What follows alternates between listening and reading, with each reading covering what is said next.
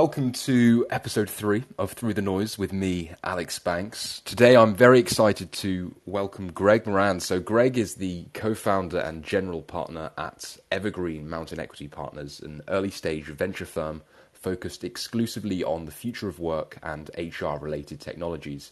Now, Fund 1 will allocate $20 million across seed and Series A, supporting founders in commercializing technology for the workplace of the future. Prior to Evergreen, Greg founded Harvard, formerly Outmatch. He successfully acquired and integrated nearly a dozen companies across 3 continents to become one of the world's leading providers of hiring technology.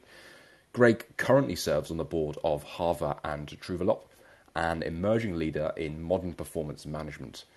Now, if the value of Greg's writing on Twitter is anything to go off, you're in for a real treat. So, Greg, thank you for joining me today. Hey, thanks, Alex. Really appreciate you having me. It's a real pleasure. Now, Greg, one thing I immediately recognized when we first spoke back in early March was your infectious enthusiasm and energy. Where does this stem from, and why is setting the energy of the room so important? Well, I appreciate it. Where does it come from? I don't know. I think I get bored easily is probably the honest answer. I have fun doing what I'm doing, right? And I've been around founders and startups and have been lucky enough to, I think, make my career working with people that I love to work with, which are entrepreneurs. So that gives me energy, right? And that just makes me it just makes me love what I do, and it makes me love the people I'm doing it with, and it's something I'm really passionate about. So I guess that's it. But I appreciate. I wish there were probably a more sophisticated answer. But why why is setting the energy in the room important? Because who wants to deal with somebody boring, right? I think if you can if what you bring to the table is your true passion for what you're talking about, I think that just makes it a whole lot easier to get things done and be somebody that people enjoy working with. And there's probably a lot of things that I could go out there and do and not have a whole lot of energy to do. I'm like my wife would probably say, like, mow my lawn or something like that. I have no energy when it comes to those things, and I'm not enthusiastic about it. But when it comes to startups and entrepreneurs and helping people create businesses and doing the same myself, that certainly is the most energizing thing I could possibly be doing with my time. Yeah, I'm totally with you there. You've got to have fun, and the real key is having that passion, having that desire for anything you want to pursue in life, because that's really what gives it all a whole lot of meaning. Now, I do want to go back to the start. Please talk me through the beginning. So, what was the course to you now co-founding Evergreen Mountain Equity Partners? So, I've started several businesses in the past. So this is actually Evergreen Mountain Equity Partners is my first foray into being strictly on the investment side of the table. So I've started multiple businesses in the past, all generally within the HR technology and work technology space. So way back, after a short stint in the music industry, which is a whole other probably podcast, I got into executive search, and that's really where I started my career. And from there, discovered really the issues around hiring and talent management and talent selection, and really just the way that people go about hiring talent at all levels. And the way that companies do it is just absolutely, it's like Stone Age compared to the rest of the way that a company operates, right? You would never have so much of subjectivity and such a lack of data and real decision process in, say, finance, right? Because you'd run out of money. And you would never do it in sales because you'd have no idea who you're selling to or why you're selling to them, and you'd never get anything done. But in HR, in hiring particularly, it's just the way it's been for decades and decades and decades. And that's the problem I wanted to solve, right? So, I moved out of the executive search world, built some technology that we were using ourselves to assess candidates, and decided that's where I wanted to spend my time. So got into talent assessment, which is basically like personality testing and things like that.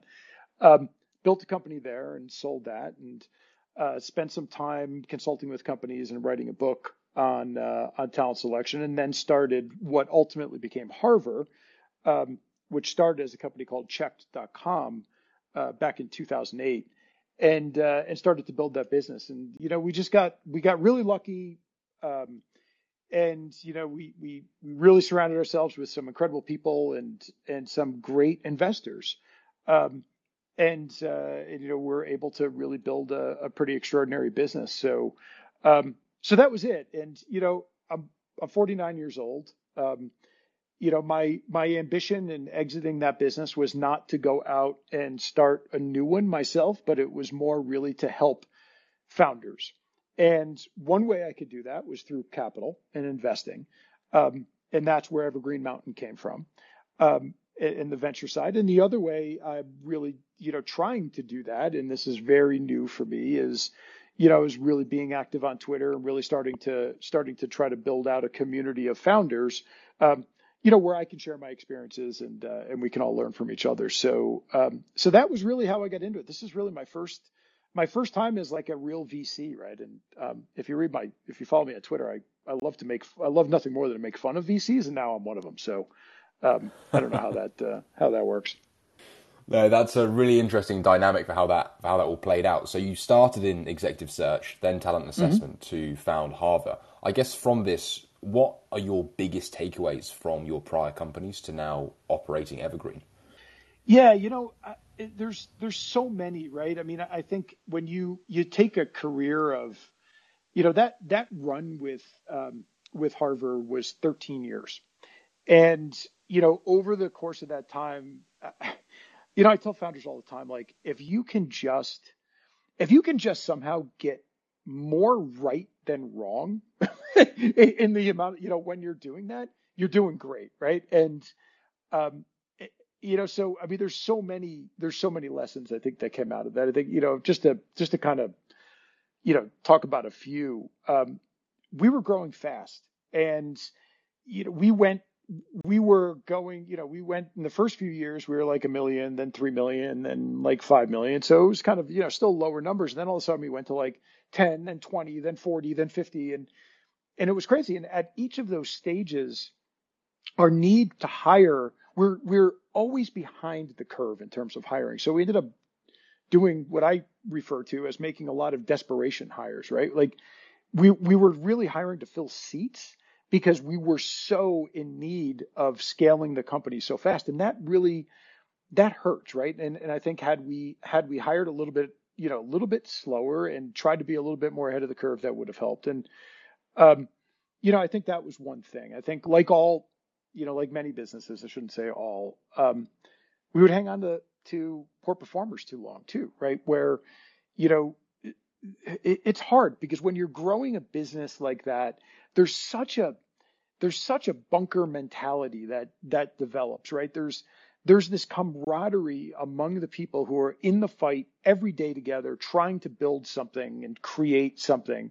But then there comes a time when you outgrow a lot of those people, and it's brutal on a founder. It's brutal on a leader, where you have to make those hard decisions to let somebody go that is now, maybe was a great performer and is now really struggling. And, but I think one of the lessons learned there was you gotta stop making excuses for people, right? You've gotta, it does no one, including the person, justice when you keep somebody, in a role that long. And I think, the other thing is, we had a tendency to focus on growth, at all costs. Right. And if I had it to do over, I probably would have focused a little bit more on, particularly early days, on profitable growth.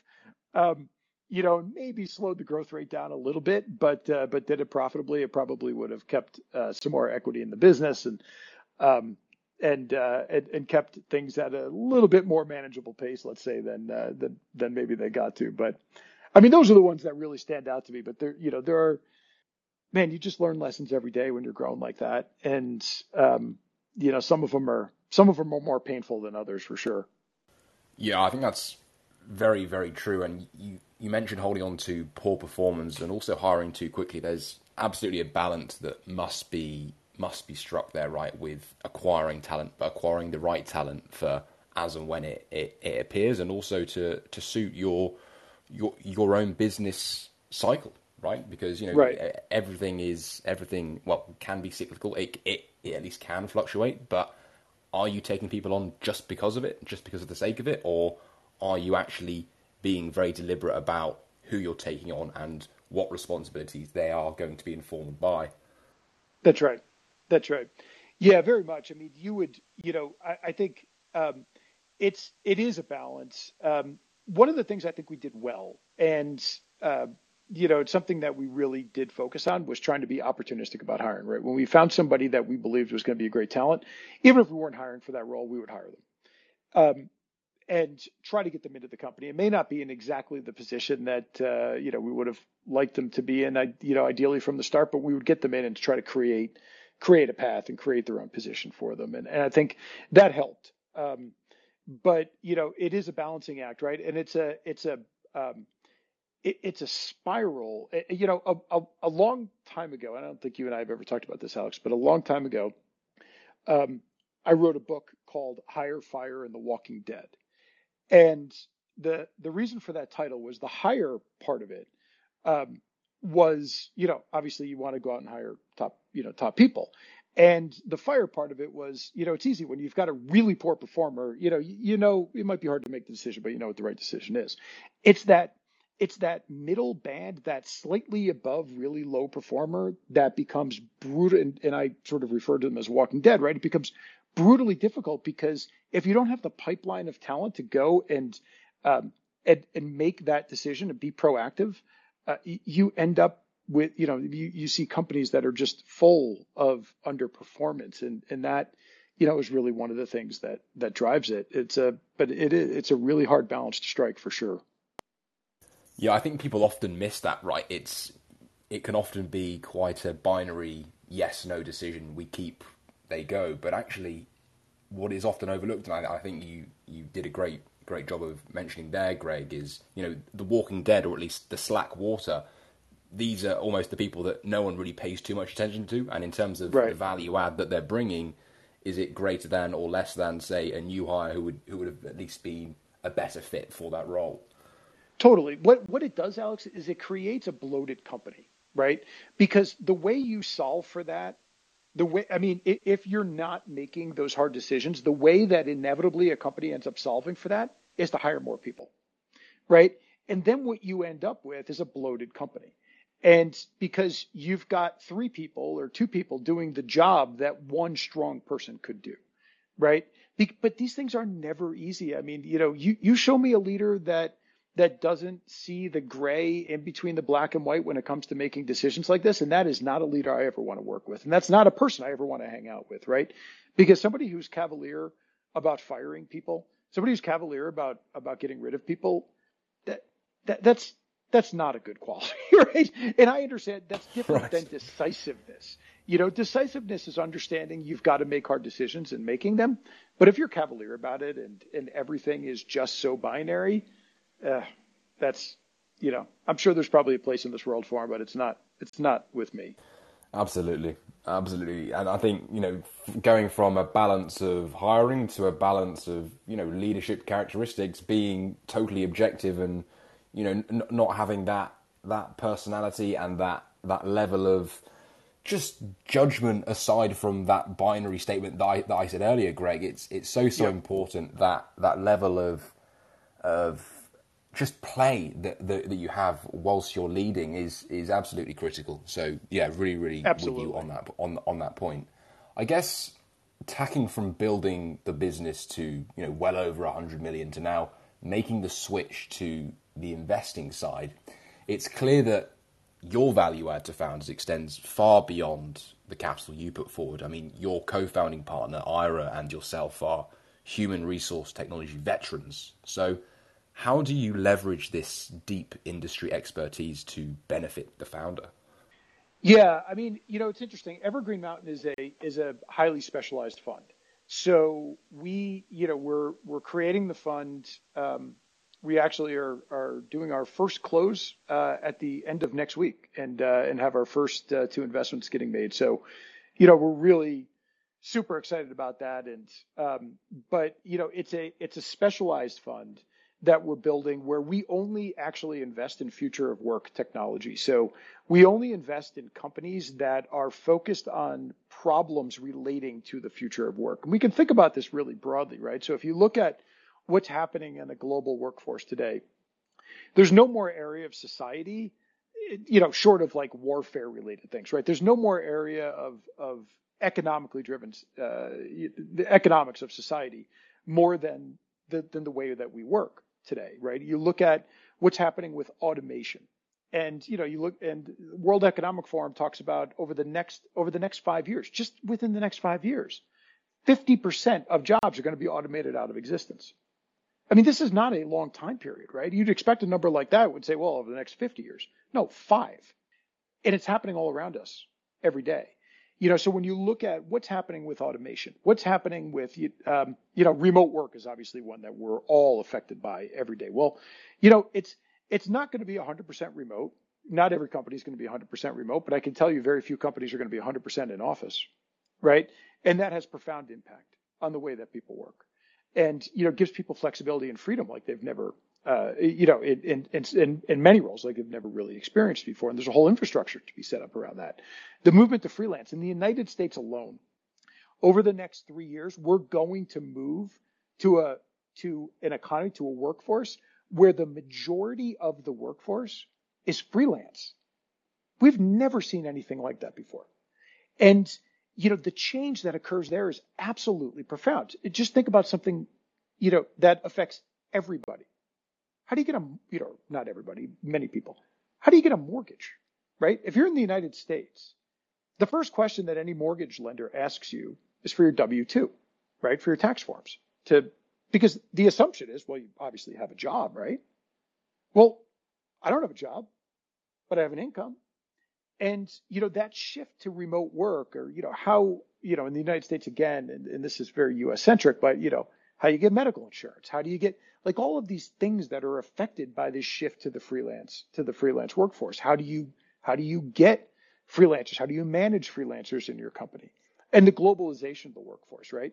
The fact that now, no matter where you are in the world, you're a legitimate competitor for talent to somebody on another continent, right? And that's a real shift in the way that companies have to think about how they're hiring. So when you look at that overall sort of macro landscape that we're facing, that's where we invest. And when we go in and invest, what we're really trying to do is bring my expertise, my partner's expertise, and that of our venture partners as well, who are kind of similar to ourselves, that have deep experience in this space, go into a company, surround them with the resources and the knowledge that they need, because what we bring to the table is access to the right talent, access to, the right partners, access to customers in many places, in many cases, access to the best thought leaders and the best analysts and investment bankers and things like that, to really try to help a company accelerate the pace that they can get the scale. So that's what we bring. But the reason we only do it in future of work is because that's all we know, right? I mean, if I tried to do this in like marketing technology, I couldn't really help you more than just money and maybe some general expertise, in building a SaaS business or something like that. So that's really how we're thinking about it, and that's what we bring.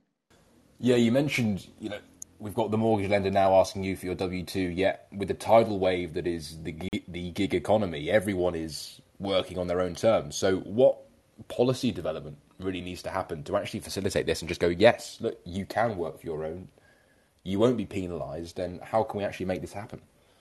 Yeah, I think it's a combination of things, Alex. I think it's, there's governmental intervention that needs to take place, right? Where, I think, there are regulatory things that can take place. One of the reasons that, again, this is very much a U.S. thing, but I do think this extends out to the EU as well from, my time living there. But, one of the issues, in the U.S. is the compliance related issues for the bank, that the hurdles that a bank has to step through because Congress, the U.S. Congress, quote unquote, helped to make things, make things better in the mortgage industry, has virtually eliminated the possibility that a bank can underwrite anybody who doesn't have a W-2. So, there's legislative things that need to get changed to make it a more acceptable form of a career. From a company standpoint, companies need to start to remove that dividing line between, well, you're one of us or you're not really one of us, but you're doing work here, right? And that line is so artificial, but the way that companies go about managing talent makes it very real, right? That if you're a freelancer, you're a contractor in the company, you may be contributing at a much higher level than anybody internally, but you're treated as the other. And, that's something that I think companies really need to address from their own management of freelancers and contractors, because the bottom line is, probably in the next 3-4 years, probably more than half the people floating around that office, whether, the physical office or the virtual office, are not going to be one of us. They're going to be the other. And, that's way, companies have to really think about how they're going to manage that. So I think it's regulatory. I think it's societal. And I think it's companies doing this. You look at the way that also, I think about my kids, right? And they're 20 and 19, and they're both in college today. The way that even they think about a career is so much different than even I did, right? Where, it's perfectly okay for them to be able to come out of college, start a business, give it a try, go, maybe go take a job for another year, a couple of years. If it didn't work out, maybe lick their wounds and get some cash back in their pocket again and go do it again and kind of cycle in and cycle out, right? But, I think there's also an education component to this. Like we don't have even my kid's college, which is a wonderful college, Montana State University, up in Bozeman, Montana, which is like one of the most beautiful places in the world. They're not teaching kids this quite yet, right? Where you can go on and take the 6-week cohort class, right? From a thought leader on Twitter to learn basic finance and, take another one on SEO and take another one on marketing or how to sell and go out and give it a shot for a year and see what happens. And, but that's kind of a line of thinking that's a little bit new, I think, for the education system. It hasn't quite caught up yet. Yeah, totally great points there, especially with regards to, everyone now wanting to work on their own. Now, I'm aware McKinsey put up a report in February this year highlighting how the pandemic has just accelerated these existing trends in remote work. So how do you see the future of work unfolding inside the more traditional workplace for those who are, comfortable in their role? And to what extent will people be stuck on Zooms over a water fountain chit-chat? That's the McKinsey report is exactly right? And that's certainly anecdotally, I can tell you that's exactly my experience as well. The companies were moving in this direction, right? Where giving sort of the freelance movement has been happening for a long time, right? And you look at companies like, like WeWork, I think was a little bit of a part of this, and Upwork is another like big freelance site that, has really been kind of forefront of this. You start to look at this, right? And this stuff was happening. I mean, this stuff has been happening for probably the last decade and then really accelerating over the last, probably 5 years. Then the pandemic basically took what was probably a decade-long cycle and condensed it into like 2 months. And, but the fundamental thesis doesn't change, right? That the need for somebody to physically, my office was in Dallas, right? I live in Colorado, but Harvard was based in Dallas. And, we gave up that fight a long time ago where we said, hey, everybody's got to be in Dallas and we're going to hire the best people in Dallas to come into our office every day. Why? Right? Why can't we hire the best people in the world to do this work and maybe come to Dallas once a quarter or once a year in some cases, right? And I think that's what you're going to see more and more is it truly will be this hybrid environment. And I think that's happening today where, maybe I'm going to the office for a few days a quarter and then I'm working wherever I want to work for the rest of the time, or in certain cases, maybe even for companies that are a little less comfortable with that level of freedom, it's maybe I'm going to the office one day a week, and I'm working on my own, 4 or something like that. So that truly hybrid kind of setup is really going to be. And I think one of the things that's happening too is that just housing prices are driving this, right? I mean, if you're trying to compete for people in the Bay Area, you are crazy if you are limiting to the Bay Area, right? Because I mean, it is so outrageously expensive that if you're living there, why would you not hire the person who lives in Montana to work? And you see companies in the Bay Area doing this all the time, to work as an engineer for you. Why are you going to force somebody to move to the Bay Area and spend, $3-4 million on a house when you can, spend $300,000-400,000 on a house in Livingston, Montana, where we have a house, right? And it's an incredible quality of life, and and you actually put some money in your pocket. So I think that kind of remote, that truly hybrid setup is going to be a big thing. It's going to be essential because you're going to have to compete for talent all over the world. Yeah, you've been observing these movements inside of Labour for a long time now, Greg, right? So people are prioritising their personal freedom over anything else. So how is Evergreen going to capitalise on these trends that are driving the future of work?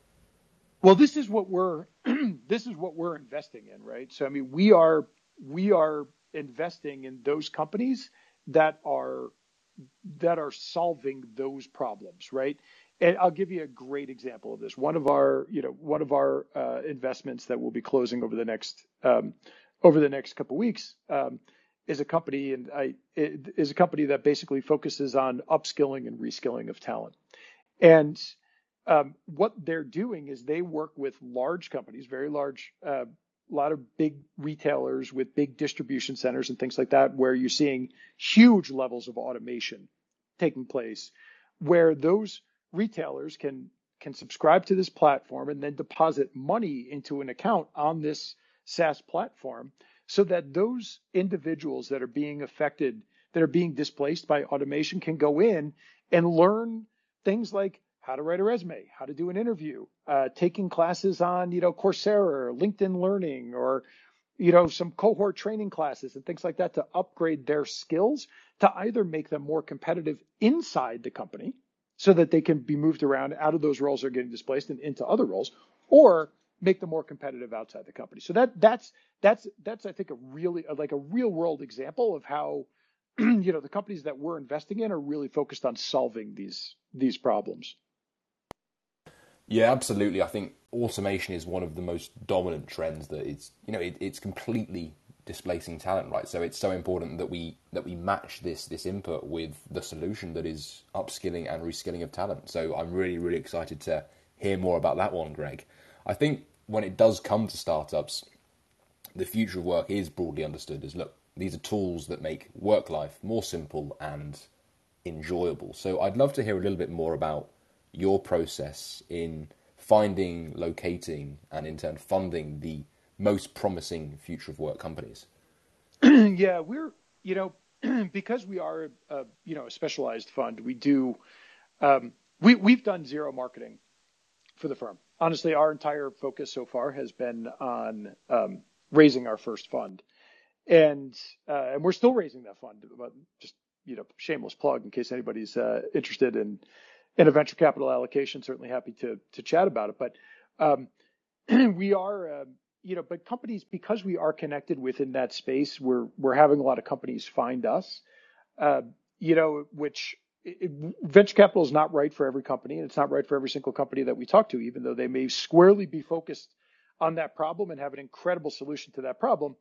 It may not be not every company is the right venture capital investment, but we certainly would love to talk to those companies and understand what they're doing more, and if we can provide some value to them, or some help, we're more than happy to do it. But what we really look for are companies that are solving those problems that I talked about, that have the ability to really scale the company, and I mean in a really meaningful way, that can have a really global impact with their solution. And not every company is going to have that, even though they may be an incredible company. But that's really what we look for, is that ability to have a global impact and get to scale quickly.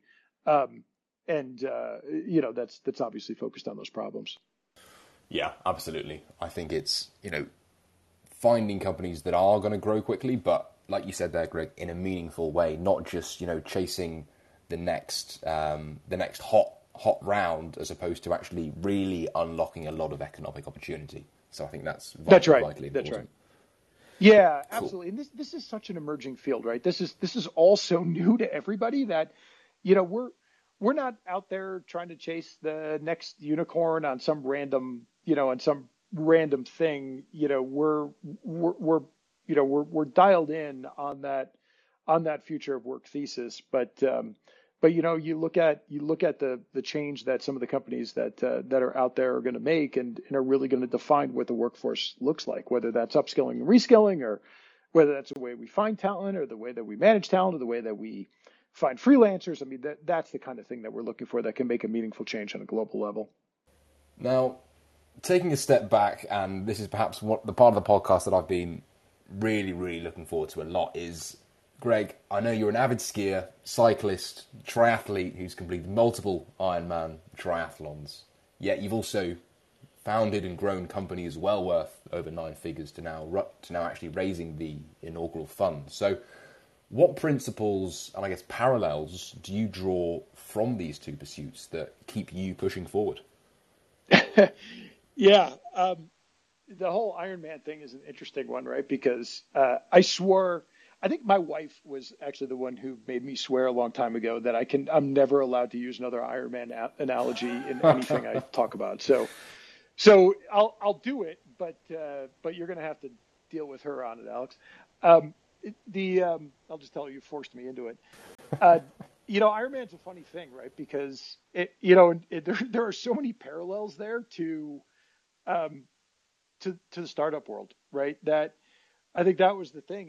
It's the what happens with an Ironman. If you're not familiar with Ironman, it's a 2.4 mile swim, 112-mile bike ride, and then you run a marathon.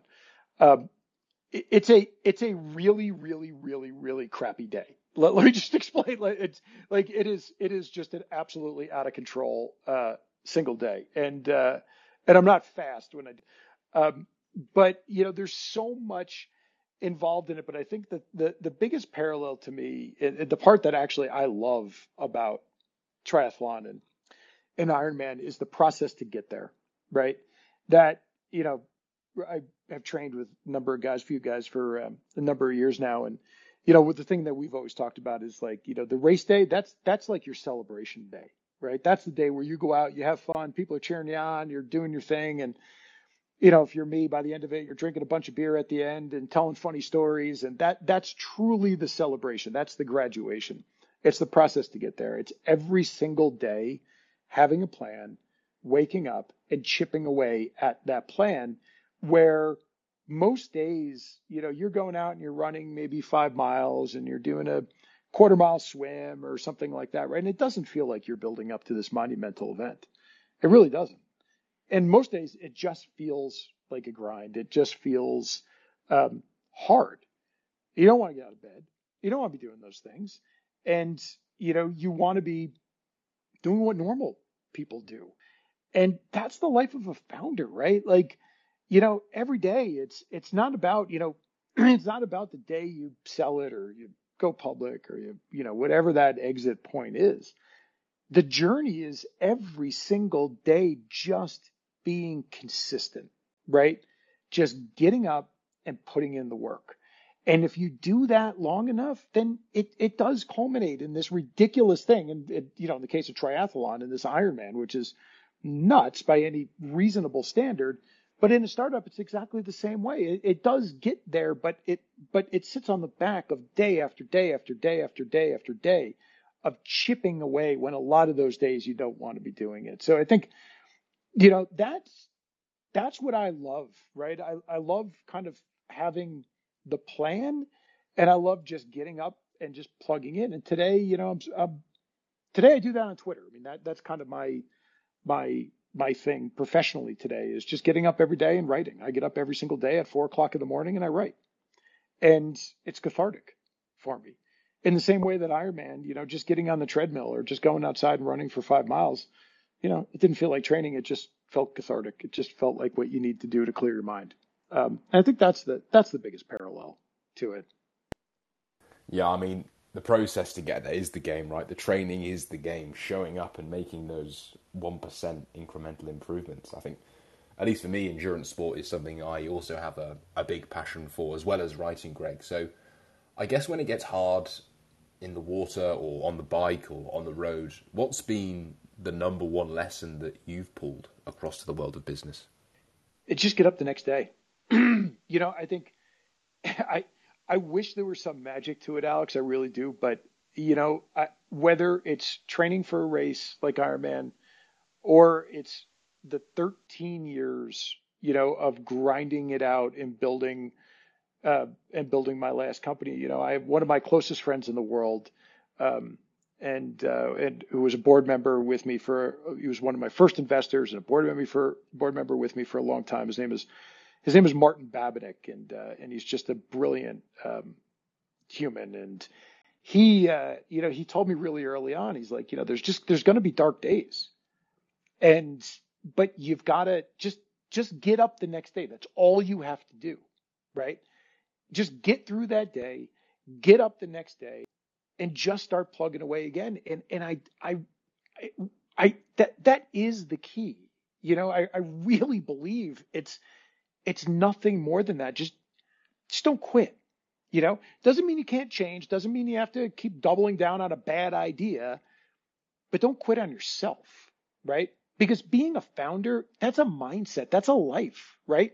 That's a career. And, you can have multiple businesses during that career, and, some of them are going to work great. I've had failures along the way as well, but viewing that as your career, this is what I do. It's just about getting up the next day and plugging in.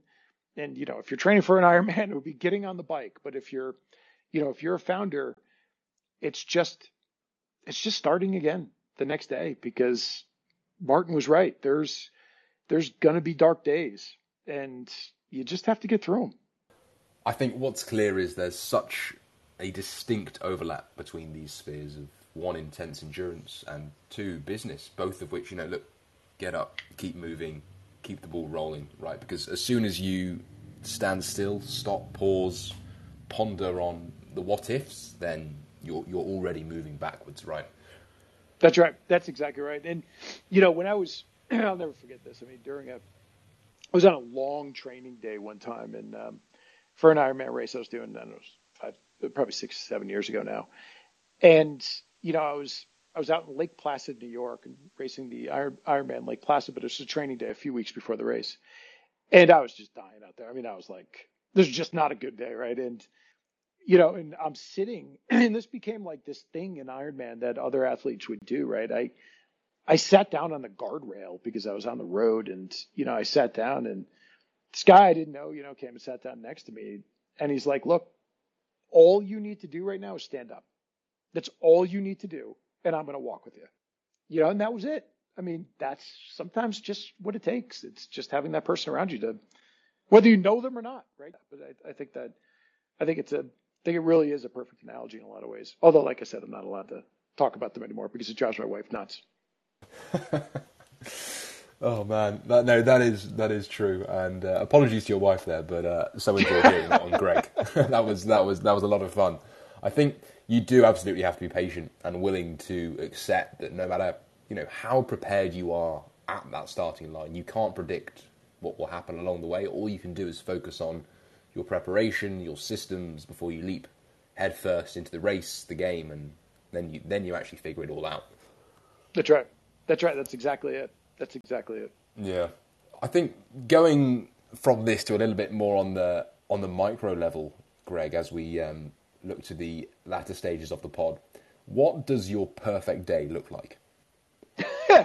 It's changed a lot, I think, it is definitely changed. I think just in the past year, it's changed a lot, where I think if you had asked me that question probably a year or two ago, it would have related to the business, and it would have related to, my role as the CEO. And, I probably would have said something about, I get up, I'm going to get up really early, and I go, and, and we just hammer all day, or something along those lines. But today it's a lot different than that. I mean, I'm blessed to live up in the mountains in Colorado. It's an absolutely gorgeous part of the world, and my perfect day today is I still get up super early, um, and I still write, for I don't know, an hour, 2 hours, however I'm feeling it that day, and then I'll go for a long hike, and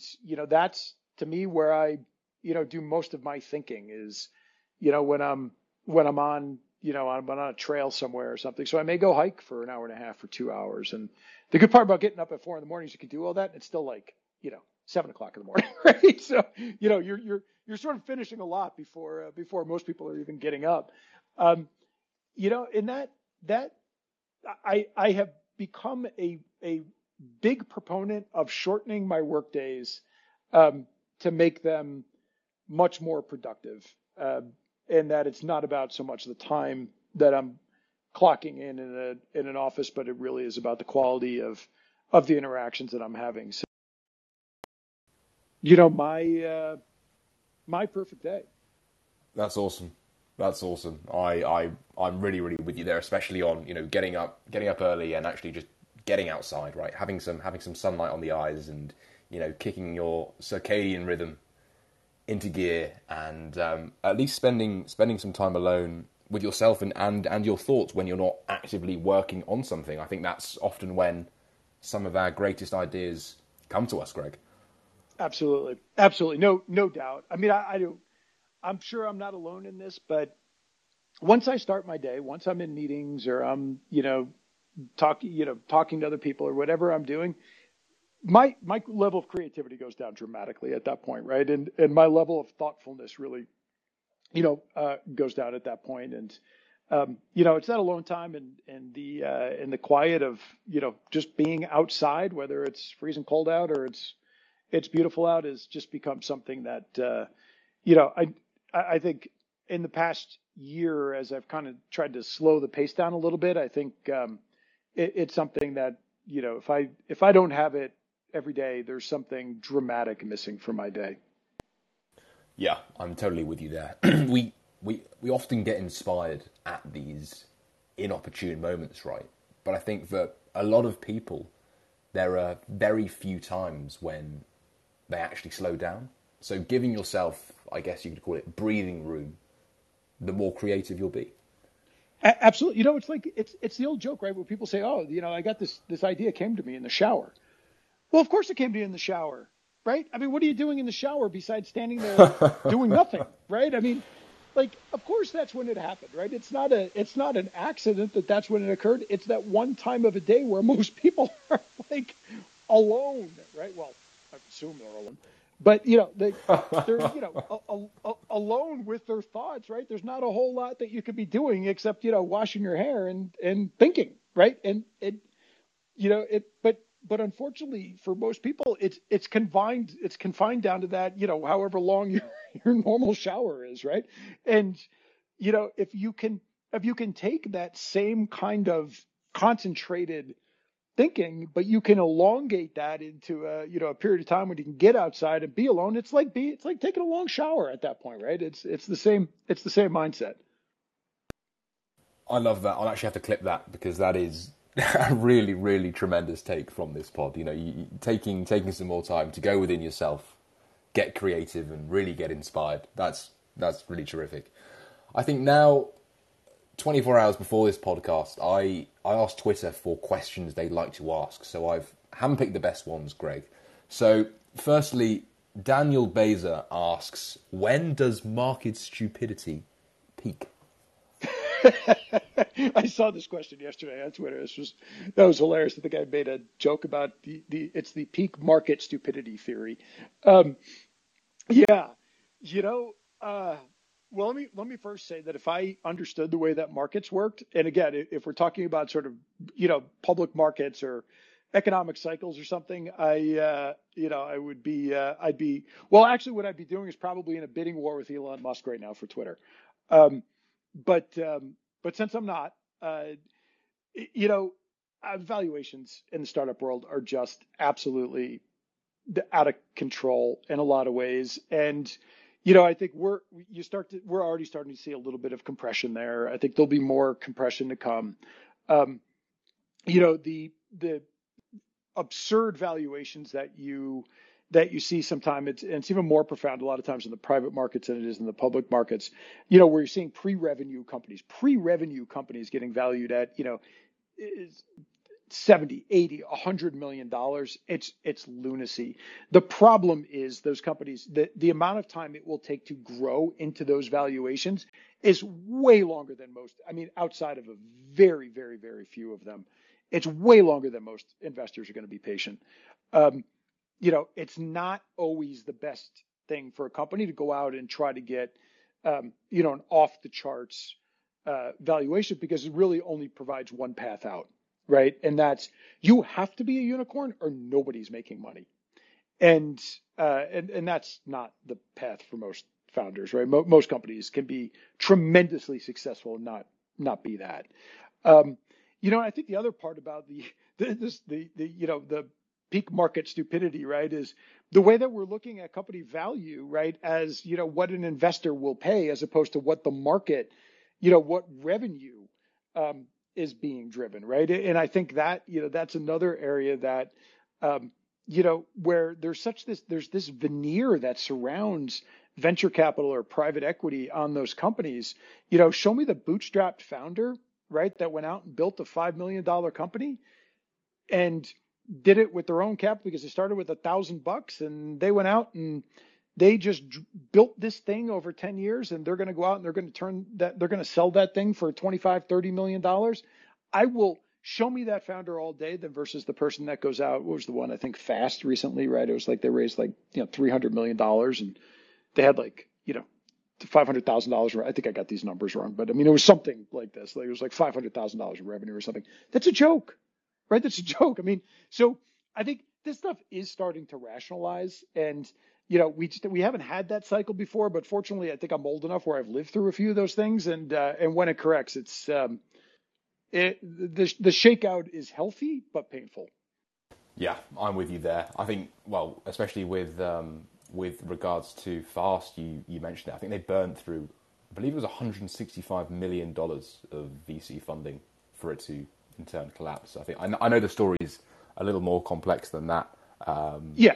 There's been a few hot takes on Twitter that I've enjoyed sinking my teeth into, Greg. But yeah, it's interesting to see it from different lights nonetheless.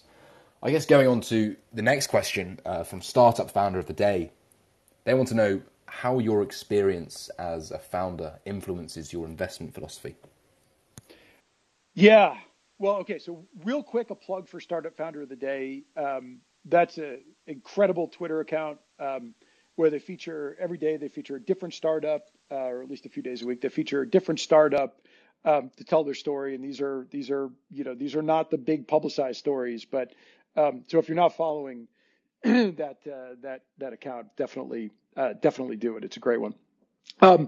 Yeah. I mean, I think I'm a little bit different, and I know my partner Ira is too. We're a little bit different kind of investors because we're truly not the type of investors that are out trying to find the next unicorn. We don't have a fund that has to do that, right?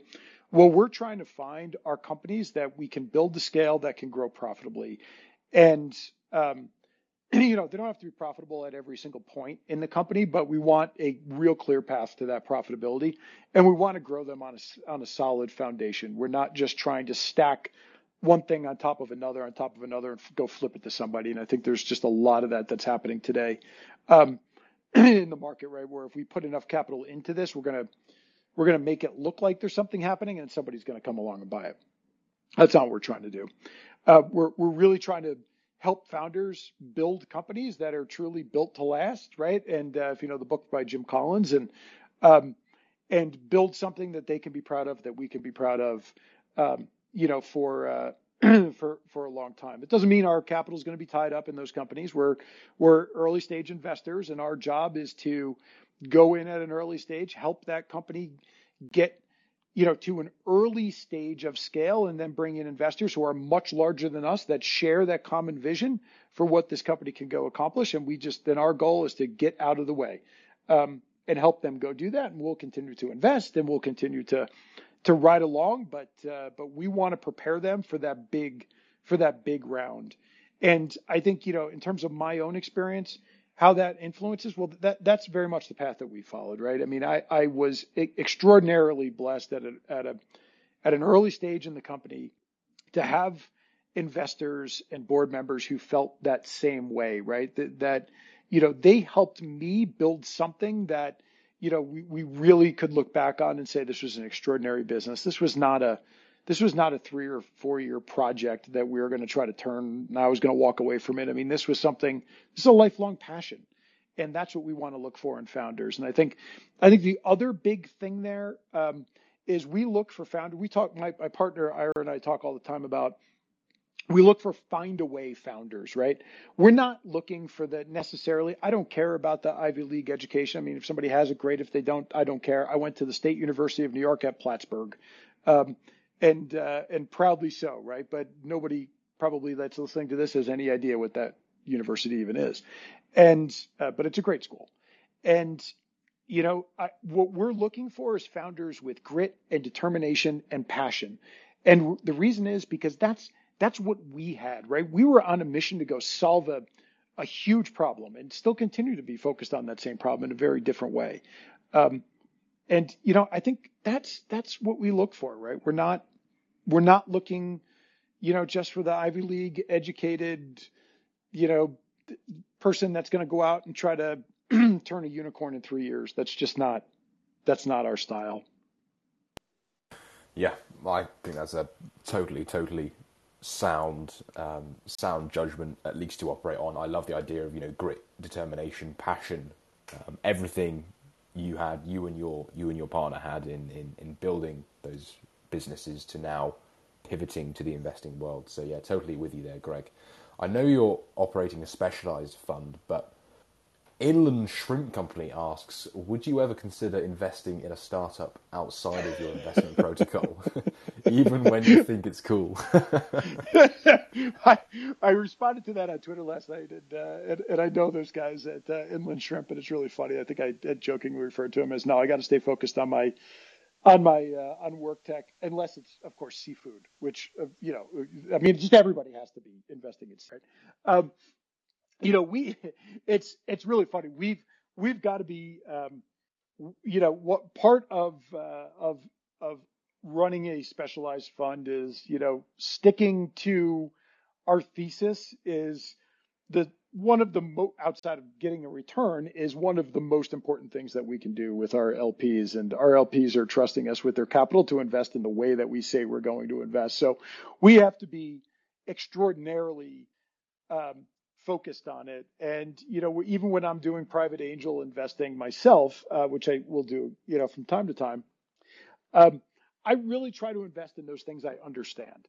And, and where I really believe that I can add value. And fortunately or unfortunately, this scope of where I can add value is pretty narrow. It's broadly SaaS and specifically work-related technology. So when I venture out of it, I'll do some SaaS, investing that might be out of work and future of work-related technology, but that's rare. I really try to, if I'm going to put money behind it, I want to at least at a minimum, I want to understand what's going on. So yeah, I do go out of it a little bit, but it still stays pretty narrow to SaaS. Sure. I think to wrap things up now, final question is from Barrett O'Neill, the co-founder of On Demand Storage, who both of us know well through Twitter. He asks, if you were starting over from day one, what 2 things would you do differently? Oh man, leave it to Barrett to ask the really hard question. What 2 things would I do differently if I were starting over today? Number one, I would have bootstrapped longer. I think there was some fear involved in that. And, when I started the business, my kids were young, and, we had just bought a new house. I had some money, but not a ton. And, I think, I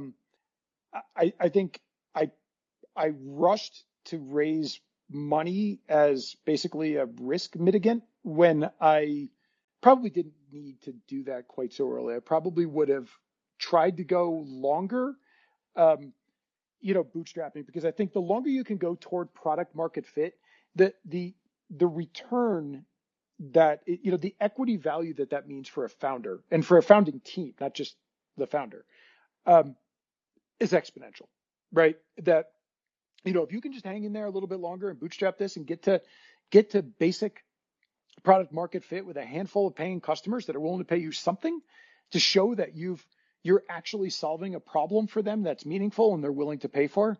Um, I, I I would have done that. I think that's definitely one thing I would have done differently.